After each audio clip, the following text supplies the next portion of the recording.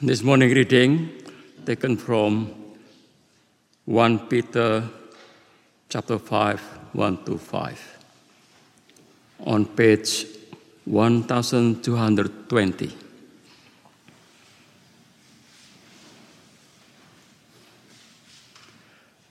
To the elder and the flocks, to the elders among you, I appeal as a fellow elder and a witness of Christ's suffering, who also will share in the glory to be revealed.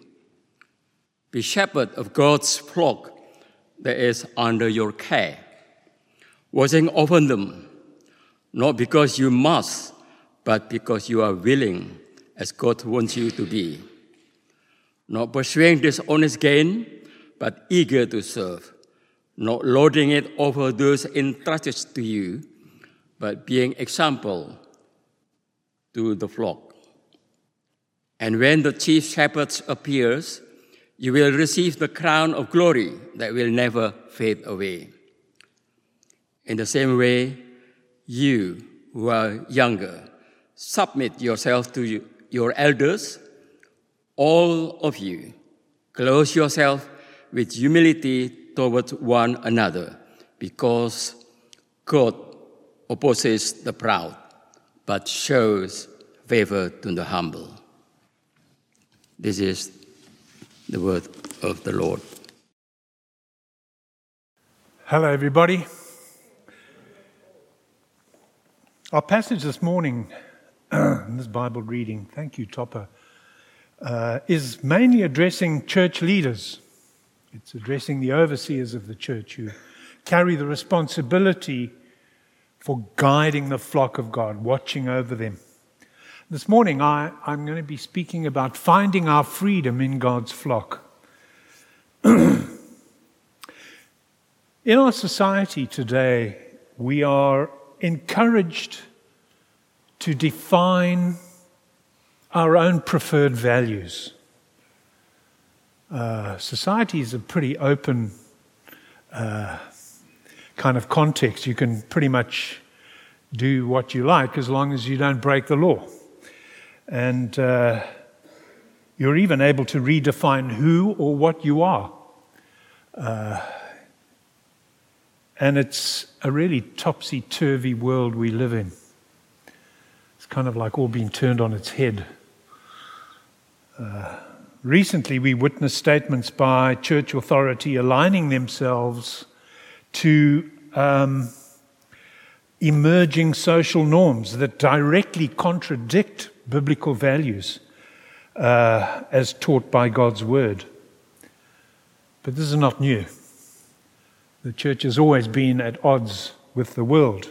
Martin Luther once wrote a treatise 500 years ago, and he called it the Babylonian captivity of the church. And he spent time attacking the abuse of authority in the church in the pursuit of dishonest gain. So there's never been a time in the church where, we've battled with our leadership at times. But increasingly today, as God's flock, we must embrace Peter's words that outline God's call for us to live together in harmonious obedience to His Word. To let those sort of preferred values fall away and allow the Word of God to inform us. A few years ago, I remember, quite a long time ago, I was not very big, I watched a movie called Rebel Without a Cause. I'm sure some of you have seen it. It's a brilliant movie. It really touched on some hot topics in 1955 about the generation gap. Starred James Dean. I'm sure some of you elderly will remember James Dean as the hunk it was like Elvis and James Dean. They were the stars in America. But it's a story about kind of coming of age, emotionally confused, suburban middle-class teenagers, and it explored the differences between the generations, the conflicts between generations. And the rebel in the movie had no real cause to rebel against, but he just rebelled anyway because, that's what people do. They rebel whenever they're given a chance. We are notoriously rebellious as human beings. That's what we are. And the heroes of our culture today are still the same dissolute, rebellious types, casting off all restraint. It's the world we live in, and it's going to get worse, I fear. But in these verses that we read just now, Peter appeals to us, all of us, to bind ourselves to God and to one another in three ways. In unity, to be single-minded and joined together as God's people. In love, loving one another, loving the world, loving the people who are not in the church. And in complete humility, in submission, really, to our leaders. And Peter himself gives us the model. He is an apostle, but he appeals as a fellow elder in his address. He is a witness of Christ's suffering, which establishes his apostolic authority, but he does not wield power from above. He makes an appeal expressed through a life lived alongside, as he puts it, as one who will share in the glory to be revealed. We're all going to be partakers of the glory of God one day. We're all co-equal. We're co-sharers in that glory. And that's what Peter tells us. Every church is going to develop along the lines of its leadership. We should always consider the kind of leadership we are prepared to follow, because Peter insists that we are to be subject to our elders. We are called in the church to be subject, to be in submission to our leadership, to our elders, in a kind of mutual humility. They serve us in love and humility, and we serve them in love and humility, or we serve one another in love and humility. That's what he says there in verse 5. All of you clothe yourselves with humility toward one another. It's one of the great challenges of the Scriptures, because pride is such a curse in our day, isn't it? We're so very prideful in our lives. We think we are something when we're really nothing. And humility it's a decision. It's a decision to clothe ourselves with humility. But the question that I want to ask this morning is, what qualifies a leader to lead? What gives him... what qualifies him to lead? I want to read to you the qualities of the perfect vicar. Okay, get that in your mind. Think about Eddie. He preaches for exactly 15 minutes and then he sits down. He condemns sin, but he never hurts anyone's feelings. He works from 8 o'clock in the morning till 10 o'clock at night in every type of work, from preaching to putting out the bins after the service on a Sunday evening. He earns £1,000 a month. He wears good clothes, he buys good books, he drives a good car. He's 26 years old and he's been preaching for 30 years. He's tall and thin, but heavy set, plain looking but handsome. He parts his hair in the middle, which is straight and dark on the left and wavy and blonde on the right. He has a burning desire to work with teenagers, and he spends all his time with older people. He makes 15 pastoral visits a day to church members and spends all his time evangelizing the unchurched, and is never out of his office. That's not Eddie, is it? I don't think he's got enough hair for that. But jokes aside, elders have 3 distinguishing characteristics that we should look to. That I must say I find here in St. John's. These are the characteristics that would be important to me. Elders, firstly, are biblically orientated. They're Bible-based. That qualifies an elder. The Apostle Paul, actually, in his letter to Titus, has a very realistic picture of an elder. He says he must hold firmly to the trustworthy message as it has been given and as it has been taught, so that he can encourage others by sound doctrine and rebuke those who do not agree with that. So elders are called to model the insights and the understanding of the Word of God so that we do in our lives what is expected of others. Being examples to the flock, says Peter, verse 3.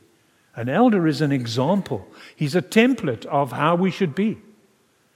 As he follows Christ, so we follow him. That's how elders should be. An officer goes before his troops into battle, doesn't he? He goes with his troops. He's alongside them. He's showing them the way. He's imparting to them the tactics needed in order to overcome and survive. It's as with a shepherd who leads his flock from the front, calls his sheep by name, and they come and they follow him. And any disorder in an elder's life can be spiritually unhealthy for the church. And we all know the damage that has been caused to Christian communities at various times by church leaders who fall from grace. And it's always blown up by the media. It becomes a big deal. Look at this guy. He's really, and whatever the story is. He's embezzled money out of the church. He's had an affair. Or he's done something that is contrary to the qualities of an elder. And it's painful for the congregation. It's painful for the church to listen to. Elders exercise oversight, avoiding worldly distractions like greed for money or shameful gain, as Peter puts it. I once knew of a pastor who preached on Sunday and serviced cars during the week. It wasn't because the church couldn't afford to pay him. He earned a good salary. But he earned an even better salary by having a kind of like sideline business servicing cars. And so his mind was not wholly fixed upon the well-being and the growth of the congregation or the church or its direction. He was self-interested. And Jesus said in Matthew, before that, Peter fixes one good point here about shepherding. He says it has no taint of self-seeking. And I think that's true of the leadership in the church. Jesus said in Matthew 24, "Who then is the faithful and wise servant whom the master has put in charge of the servants in his household to give them their food at the proper time?" And so wise elders are cautioned to lead biblically, tending the flock, making sure that they get their food at the proper time. Jesus also said, "Not many of you should become teachers." Or James rather said it, "My brothers, for you know that we who teach will be judged with greater strictness." So it's an onerous thing to be a leader in a church. There's a different set of rules, really, if you like. Elders have the demanding task, having obligations and responsibilities that far exceed ours. Responsibilities towards the church, responsibilities towards the Word of God that far outweigh any personal advantages. Those are the two things that elders must be focused on: the congregation and the Word of God. Because these are the things that challenge our hearts. These are the things that bring change and growth and holiness, godliness, the Spirit working within us. Secondly, not only are elders biblically orientated, but elders define the church's vision. They help formulate goals and visions and the ministry of the church. They keep the focus of what God is saying to the church. That's where Peter says, watching over the flock. Called to watch over the flock. Because sheep without a shepherd can wander off, can't they? It's easy to sort of become dissolute if our leaders are not clearly leading and we sense the word of God coming to us and challenging us and leading us. It's easy to wander off, but a good elder watches over. The word is episkopos, and you know what English word we use for that, but it means to watch over. It means overseeing from an elevated position so that elders can observe what is going on in the flock and keep watch over them. It is his responsibility. He's not sticking his nose into your business so much as God has given him the responsibility to watch over you. It's up to you whether or not you will submit to that leadership, but he watches over you. Elders are available, or they're able to evaluate the array of God's gifting within the church. I know as an elder, you look out on the church and you go, I served in a church in Port Elizabeth. 17 of the congregation were teachers.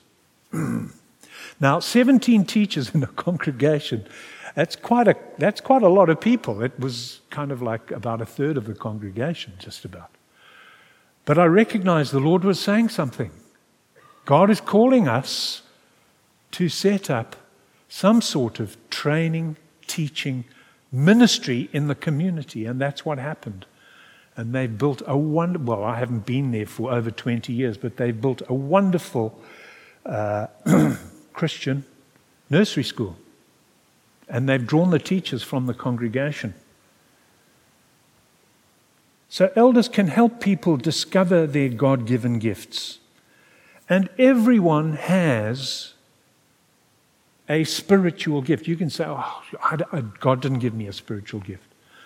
Well, that's not right, because God has given everybody in the church a spiritual gift. Many people haven't got a clue about what their spiritual gifts are.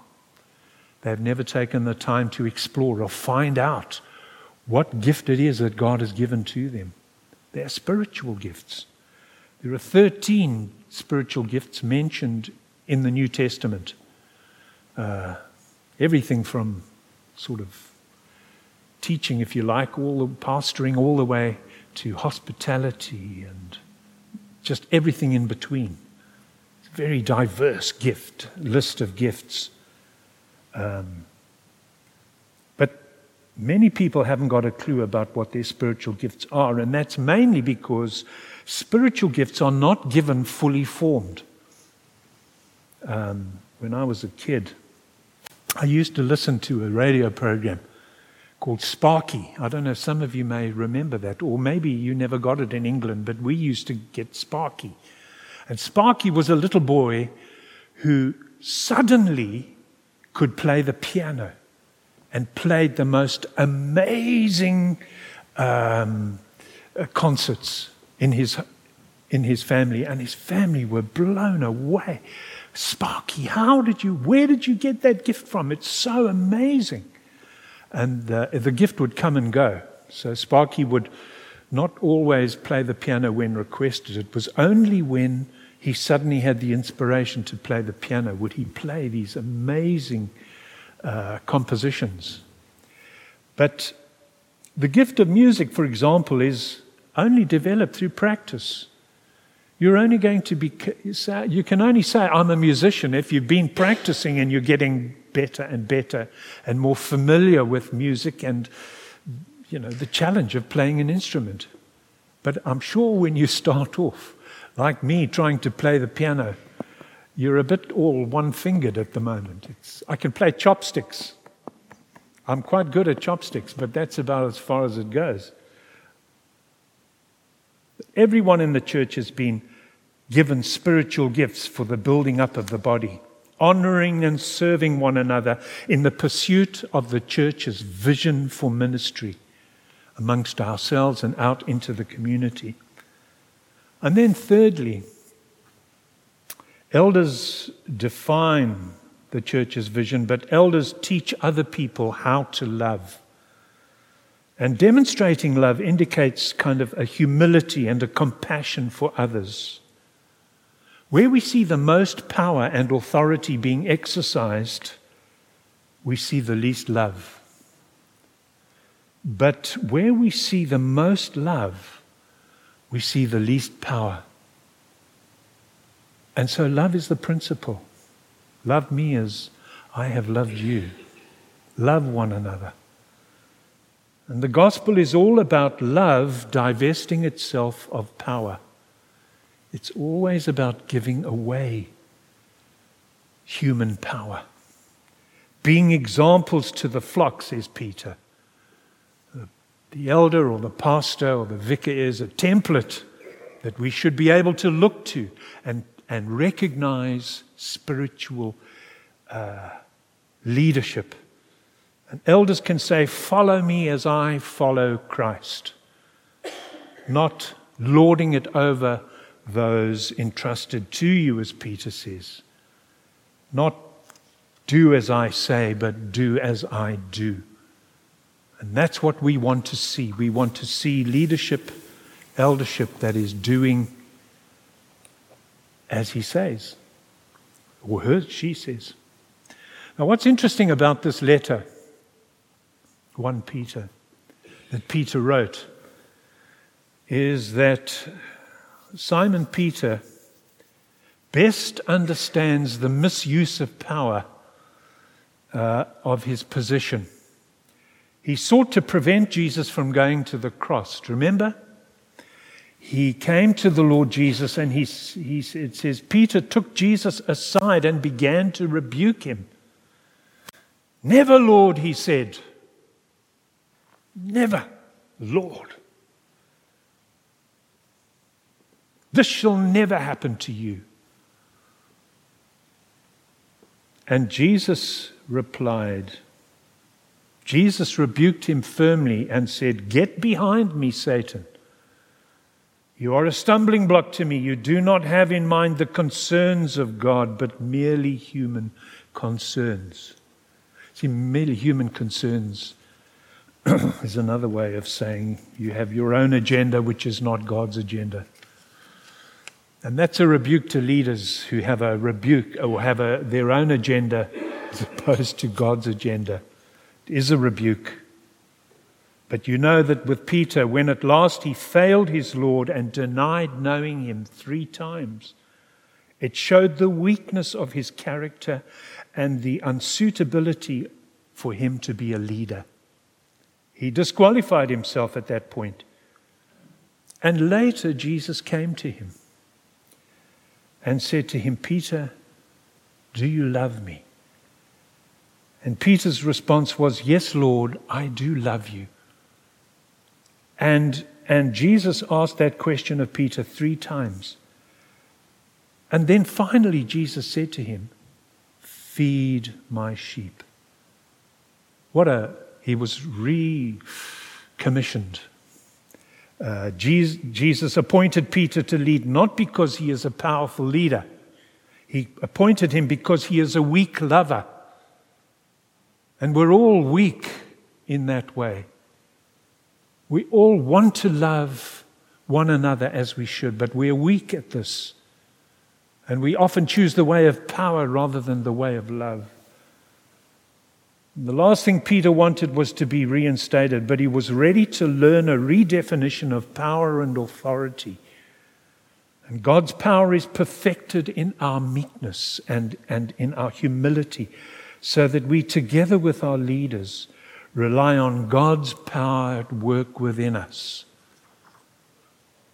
I think our true freedom comes when we are all in humble submission to God and His Word. God opposes the proud, but gives grace to the humble, says Peter. God turn his face away from us when we're proud, but will come and give us his grace when we adopt a humble position before the Lord, when we seek his word and his ways above our ways, which at times is a real wrestling match. As Peter said, never Lord. You cannot put those two words together, can you? They don't go together. You cannot say to Jesus, never, and then say, Lord. It's an anathema. It's a contradiction. They're incompatible words. Cannot say, never Lord, as Peter said. And we sometimes say, never Lord. Never Lord. We cannot say that. We must say, Lord, here I am. Use me. I'm willing. Whatever you want. And we want God's favor, don't we? We really do. We need it. Without it, we cease to become a church. We just become a group of people gathering in a building. Unless we're putting the Lord first, unless we're seeking his ways through his word, unless we are looking to godly leadership to lead us into the vision of the church and showing us how to love one another, as Jesus taught his disciples how to love. Amen. Let's pray together.